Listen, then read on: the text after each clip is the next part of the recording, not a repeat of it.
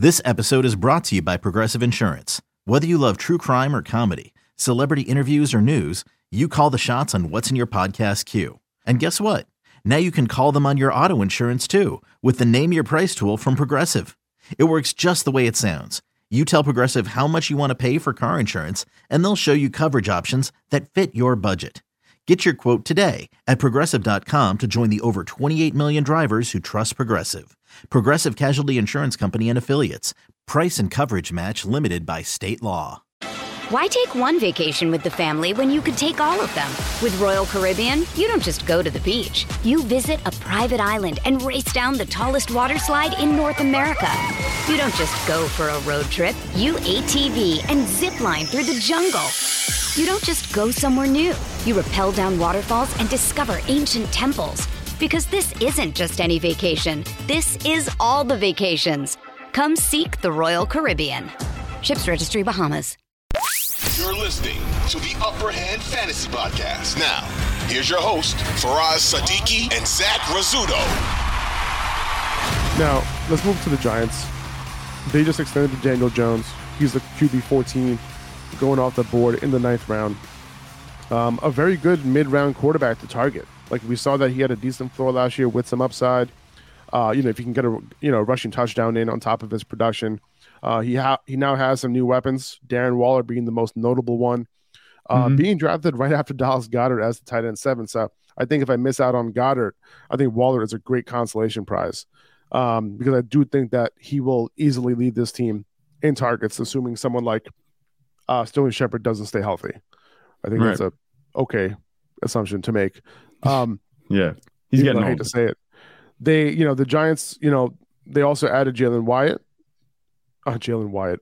I've been watching way too much Ozark. Sorry. Jalen Hyatt to a wide receiver room that already had Sterling Shepard, Isaiah Hodgins, Darius Slayton, Paris Campbell, Wan'Dale Robinson, and Jamison Crowder. That's like 4 slot wide receivers right there. Good thing Hyatt will. I don't know where Hyatt is going to play, to be honest with you. I'm assuming outside as a flanker. We'll see. If I had to break this down, I'd say that it's Shepard, Hodgins, and Crowder on the field if they had to pick a 3. Okay. As of right now, even though a couple of those guys are pretty old, Crowder especially. Shepard, he just hasn't been able to stay on the field. Yeah. With Wan'Dale right there, obviously, and then Hyatt, I think, coming in situationally to start. Like, I don't think Hyatt is an every down wide receiver just yet, which is why I will be avoiding him personally. I think he'll stretch the field. Not someone I'm targeting. Right. Just doesn't have a full route tree yet, and he's kind of limited, kind of a one-trick pony. I do think he'll be used, hopefully, near the line of scrimmage, and screen passes and stuff like that. That'll be cool. I think they should do that because, how else would you use him? But that's my concern for him, especially given how crowded this wide receiver room is. Just overall thoughts about this passing offense for the Giants as a whole. Way too crowded. You said it. You hit the nail on the head. Like, you were going through like your projected starters right there, and you're naming all these guys. I'm like, wait, where are we? Because there's so many like guys you won't even know are on the Giants. It's like Jamison Crowder. You look at the depth chart, you're like, what's he doing there? How did he get there? That kind of thing. It's just crazy. There's so many guys. Like, I don't even think you mentioned Darius Slayton. I might have just missed it. I did mention him. I did. He's in there. Like, there's just so many here, and it goes back to that stat that I brought up the other day. I remember we were texting about it. And I said that Daniel Jones hasn't had a wide receiver finish inside the top 36 in his career. And you mentioned the receivers that he's playing with. I'm like, you know what? Maybe you're right, because look at this freaking depth chart that they have. And the closest guy that came to that was Sterling Shepard, who was like an every week wide receiver too with Daniel Jones while he was healthy, but he just couldn't stay healthy. And it makes sense because he was the best wide receiver that Daniel Jones has ever really played with. Yeah, that's fair. And you can mention Kenny Golladay. That's not even a discussion. But anyway, I can't do it. So you have all these guys. Like, there's so much competition. There's too much competition that none of these guys are going to be able to separate head and shoulders above each other. And I'm not really targeting any Giants wide receivers unless it's like as speculative. Paris Campbell. I kind of feel like you're going to be picking up a couple of these Giants wide receivers off of waivers, right? Like, as they get dropped, and then finally week 5, you're like, oh, okay, like this guy put together 2 straight games of like 10 points, 12 PPR points. And you're like, all right, let me pick him up, see what happens. And it might stick, similar to what we saw last year, right? With Hodgins and with who's the dude? Richie James, right? Yep, Richie James. So you just kind of never know. So I think that's how it'll play out. They're going to be solid bye-week fillers.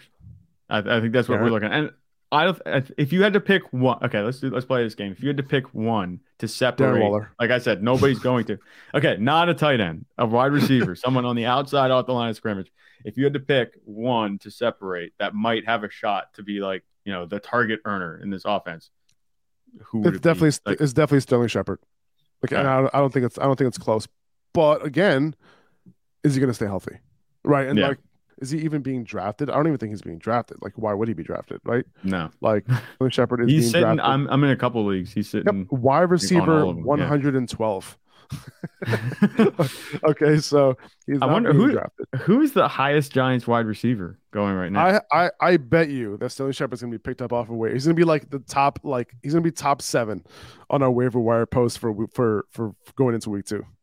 Yeah, he's going to be. I'm sure that kind of thing. You're a Paris Campbell truther, though. I thought he's on this offense. Not he's anymore. Currently listed on Sleeper as a wide receiver 1. Did you know Not that? Anymore. Yeah, I can't do it. Sorry. He's on the depth chart as a starter, but I can't do it. I can't do it. I mean, he's had a few years to prove himself in the NFL, and last year he had a great run. He completely fell off the map. Obviously, that quarterback situation was terrible. So, is there a chance that he is the guy that gets targets? I think there is a chance there. But they also have a lot of other slot wide receivers that they could be using that he has to compete with. So I'm not going to be. And they have Wan'Dale too, right? That they just drafted the year before. That's what I was going to say. I still like Wan'Dale too. It's just I don't know. Already injury popping up. It's like he's coming. It was an ACL, right? That's tough to come back from. I mean, we see that all the time, and it's tough to come back from that, especially the year after. And you talked about Breece Hall coming off the ACL there, and we'll get into that next episode. It's a lot. I think it's better. I mean, wide receivers have a much better hit rate, the year after coming back from an ACL injury, than running backs do. So, like, I'm not completely out on Wan'Dale. Like, Wan'Dale, I think it was just an ACL. There was no other ligaments there, so it was like relatively clean tear, which is good. So, I wouldn't be surprised if he can do some things the year after. But, not someone necessarily like overly targeting though. Right. And obviously Saquon is that dude, right? Top 5 fantasy running back, this year. Again, my full rankings are available on patreon.com/upperhandfantasy. Why take one vacation with the family when you could take all of them? With Royal Caribbean, you don't just go to the beach. You visit a private island and race down the tallest water slide in North America. You don't just go for a road trip. You ATV and zip line through the jungle. You don't just go somewhere new. You rappel down waterfalls and discover ancient temples. Because this isn't just any vacation. This is all the vacations. Come seek the Royal Caribbean. Ships Registry, Bahamas. Let's move on to the Commanders. Very interesting team to me because of their quarterback situation and their wide receiver core being so spicy. Terry McLaurin. It is. Jahan Dotson, I think who's ready to fully break out. Curtis Samuel. Sam Howell escaped the NFL draft unscathed, and I wasn't sure if it was going to happen. But it's him and Jacoby Brissett, likely battling it out for QB1 status to start the year. I think Howell is going to get a little bit more of the benefit of doubt, because he could potentially be their future. But we'll see. Like, I think, and we've talked about this before, like, I do like Howell, as a quarterback. Like, I was a fan of his in college. I just like his style. I like his gunslinger, mentality, not his senior year because he had nothing to work with. And even when he had nothing to work with, the dude ran it for like 800 yards because he had nothing to work with. Okay. The year before, when he had weapons, he didn't have to do that. So he didn't. So he just passed the ball. And if he came out after his junior year, he probably would have been a first-round pick. I keep saying the same thing over and over again. I sound like a broken record when it comes to Sam Howell. But, I think his gunslinger type of mentality, I think, is going to benefit guys like McLaurin and Dotson, assuming that, he could be a good quarterback, right? Like, we kind of don't know that yet. So I don't want to jump the gun here. No pun intended. But I do want his skill set can potentially elevate those guys, because McLaurin is already a baller. Dotson is like almost a baller. So I think this offense has some like underrated firepower, assuming Howell can do some things. And if not, at least let's say he sucks and then Brissett has to come in at some point because, Ron Rivera is trying to save his job. I think Brissett did support Amari Cooper last year. Yep. Right. Yeah. And, most likely we'll be able to support Terry McLaurin, who I think is a better wide receiver than Amari Cooper. So I think that could totally happen. I think that's 100% on the dot. Like if I had to pick one of the most intriguing. Sorry, what's up? On the Dotson. On the Dotson. Yes. Right on the dot, son. But yeah, if I had to pick, like Sam Howell is one of the most intriguing picks in fantasy for me this season because I'm with you. I think he can be really good. I obviously very small sample size from what we saw last season, and it wasn't like he lit it up. It wasn't a tremendous game, but I think with the weapons that they have and the offense that they're going to run, like he can really do well. He has the chance to be the best quarterback the Commanders have had in a long time. And, Jacoby Brissett, I think he is definitely, he's the backup plan. He's not, the risk that they're going to take. They're going to take a risk on Sam Howell and see how it goes. This is Ron Rivera trying to tie himself off to one more thing before, the whole ship comes down. But I don't think you have to worry about the Commanders wide receivers at all. Like you said, that Dotson is definitely going to break out. I think this season he kind of reminds me like exactly of Terry McLaurin because he came out and he's just doing things very well from day one. And there's not really any holes in his game. He's not spectacular. He's not Justin Jefferson and he's not Devontae Adams, but he does everything right. He catches all the balls. Very solid set of hands. Like he's doing everything he needs. Like good at route running.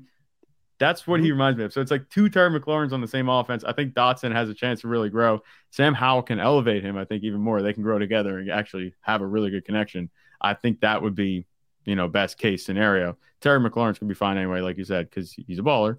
But Sam Howell, for me, is the intriguing pick in this. But I don't think you have to worry about the receivers. Like you said, Jacoby Brissett was perfectly fine. He actually ran a more fantasy-relevant offense than Deshaun Watson did last season on the Browns. So I'm not worried about them really losing out the Commanders wide receivers because if things don't work with Sam Howell, they have Jacoby Brissett to coast through the rest of the season.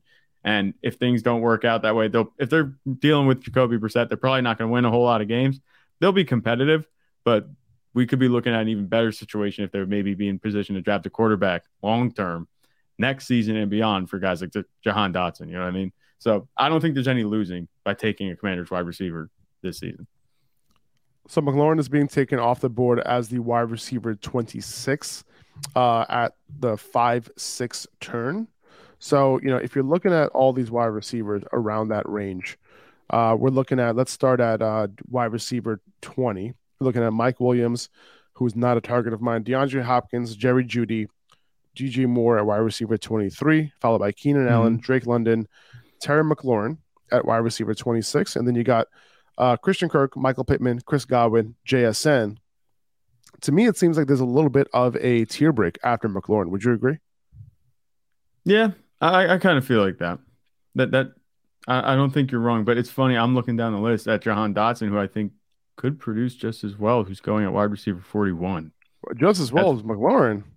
I mean, I don't know, I don't man. feel like Sam Howell would be a guy like with two solid wide receivers to just key in on one. You know what I mean? No, I think he would key in on one because McLaurin is that good. Okay. You don't think you don't think Dotson is good enough to have like some intention? Like I think that might. I think that McLaurin is going to eat first, regardless. Okay. I do, and I think that Dotson is going to get his too, assuming that this team can support. I think it's either they support one wide receiver, or they support two, and not one wide receiver at a higher level, me McLaurin, then two wide receivers at a lower level, if that makes sense. Like I think McLaurin will get his top heavy. Like I think so. I think so. I think so. That's kind of how I'm looking at it. And I think, and don't get me wrong, because Dotson's going off the board as a wide receiver 41. Let's see, 41, which I think is pretty good. Like at that price, dude, like I'm definitely in for sure. I don't think he has the upside to outscore McLaurin, but listen, man, wide receiver 41, That means he's going off the board in the 7th round. Yeah, give me that all day long. And that's on underdog where wide receivers are being drafted a little bit. That's a premium. Yep, heavier. Okay, so 7th, 8th round for Dotson, dude. Yeah, that sounds great to me. Yeah, I like that all day. Absolutely. Now, later in drafts, all the way down, don't forget about Curtis Samuel. Okay, Curtis Samuel in the beginning of the season was every week wide receiver 2.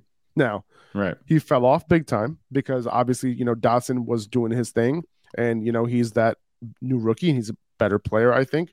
But Curtis Samuel is one of those guys that you can draft with the very last pick in your league, and I think he could return some value. Okay, somebody who was every week wide receiver 2 for the first half of the season is going off the board as the wide receiver 78 this year. He's going to be their starting slot wide receiver, and he's going off the board in the 15th round, which means last round of a lot of people's fantasy drafts. Okay, so right. If you're looking for a piece that could contribute, I think Curtis Samuel, it makes a solid. I think if you're going to put together a list of like 10 guys who you want to use that last round pick on, I think he belongs on that list.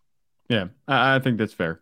I'm not huge on Curtis Samuel in the way this offense is looking going into the season, but you can't write him off completely, especially like you said, if he's not even being drafted or he's going to be the last pick. Like at that point, he's just shooting for upside. And you said, starting slot wide receiver, I think he's going to be overshadowed just because by Dotson and McLaurin, but he could have his game. Like if you have him as a spot flex starter and you can, start him those weeks, or if you draft him for best ball, he could have a week or two where he pops up 20 points a game. He was pretty unstartable for a big stretch of the season in the second half, right? So it's like which Curtis Samuel are you going to get? He was a target hog, right? Like he was just like it was all receptions. So like I wouldn't start him in standard leagues, right, or half point PPR leagues. He was a PPR guy, but if he's not getting those targets, and you see like in week 1 he got 2 targets, week 2 he's getting 3 targets. Bye bye. See you later. If I'm not mistaken, it was like pretty much high. There was a high correlation between the starting quarterback and whether he produced or not. Like it was Carson Wentz that he was producing with. Yep. Yeah. So McLaurin was the one that wasn't doing well when Wentz was playing, if I'm not mistaken. It was Dotson and Samuel that were doing well. Which made no sense to me. And then Heineke came in and switched. Now Curtis Samuel was an odd man out, right? Exactly. So exactly. That's interesting. Like you don't usually see that very often, but I think that's definitely something to keep in mind. Maybe, you don't want to say Dotson's going to be the odd man out because he was the only one that wasn't with the other 2 quarterbacks, but it'll be interesting to see how they use him, if they use him, if he's going to be sparingly, like you said, is he going to be playing majority of snaps? We'll have to see how that goes. Sorry, I was counting to see what he was. So Curtis Samuel, weeks 1 through 7 with the wide receiver 17 in PPR. Yeah, just kind of crazy. All right, moving on just to this backfield real quick. Brian Robinson, Antonio Gibson. They drafted Chris Rodriguez in the 6th round. I think Chris Rodriguez is a jag, just a guy. So I wouldn't be too concerned about him. And guess who I also think is a jag? A little bit of an upgrade jag, maybe. Brian Robinson. Antonio Gibson. You were on his case as soon as there were mentions of him coming back. You were on his case immediately. You're like, this is just a guy. He's not going to be out, snapping. Dude, Antonio so Gibson funny, man. I think, and also as soon as, Eric Bieniemy came over, people who listen to the podcast know that when that happened, Antonio Gibson, like the light flickered in my head. This screams Antonio Gibson to me because I think the type of offense that they run over in Kansas City, it's not of a guy who's going to be pounding the rock like up the middle of the offensive line, like 17, 18 times a game. That's what Brian Robinson does. Antonio, really, really good pass catcher. Yeah. Top 6 in yards per route run last year. Okay. He's a good enough runner. Very versatile player. I just think that he's going to be the guy that Eric Bieniemy wants to feature in this offense if he's going to feature anybody. So I think Antonio Gibson's the guy that I'm targeting. Brian Robinson just doesn't catch balls anyway, right? He's not like a receiver to begin with. So he's an early down back, complete up, like his upside is like mid RB2, and that's like really, really good, for Brian Robinson. Like I don't see that happening right now. And that's why I say to take advantage of these drafts early on Underdog is because Antonio Gibson is going off the board as the RB40 right now, okay, in the 11th round, 10 and at the 10-11 turn.